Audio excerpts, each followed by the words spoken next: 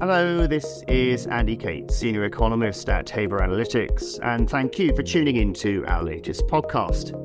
So starting with a look at the week that's just gone, it's been a disappointing one, at least for optimists about the global economic outlook. It's certainly been much easier to take the glass half empty view of the world relative to the glass half full. And that's partly because financial market jitters have resumed because of renewed concerns about funding pressures in the US banking sector.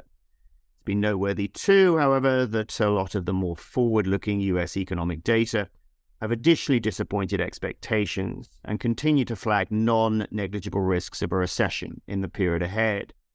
Notable data points in particular here include the expectations component from the US Conference Board's Consumer Confidence Survey for April, another fall in the core capex component in the March durable goods orders report, and a big decline in the pending home sales numbers for April as well.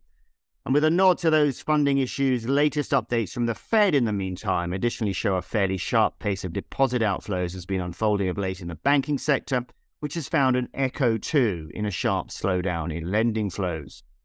The wheels of credit are turning more slowly, in other words, in part because the fuel that turns those wheels is leaking out. Where does that all leave us then in what is a very busy week ahead on both the policy front and on the data front? With respect to policy, and for the record, the Bank of Japan met a little earlier on today, but with little change to the status quo on monetary policy. That's notwithstanding concerns that the new governor, Ueda, may have been tempted to modify the policy stance.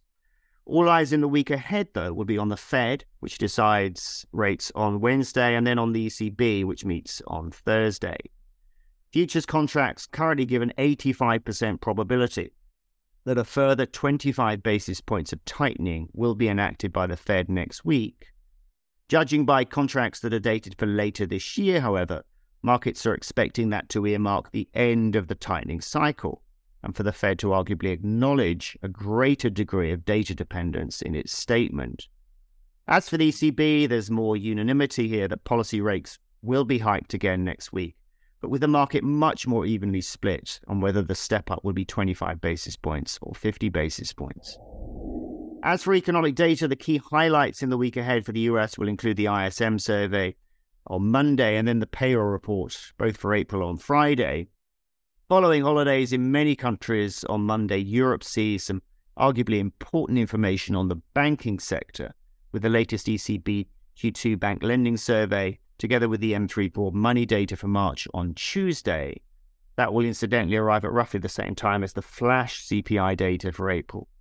In addition to this, and in the Asian time zone, investors will be watching the April PMI data from China, which is due this weekend. And back on the policy side, the RBA's latest interest rate decision is also due on Tuesday, but with no changes expected. Finally, by way of company news, just note that we've added some US weekly retail sales data broken down by individual states in our USDA database. Also, just please look out for our latest newsletter, which will be published a little later on today. Thank you again for listening into this update. Please contact your sales representative if you have any questions about our service. Also know that if you're particularly interested in a certain topic, please get in touch with me directly using andy@haber.com. That's ANDY@haber.com.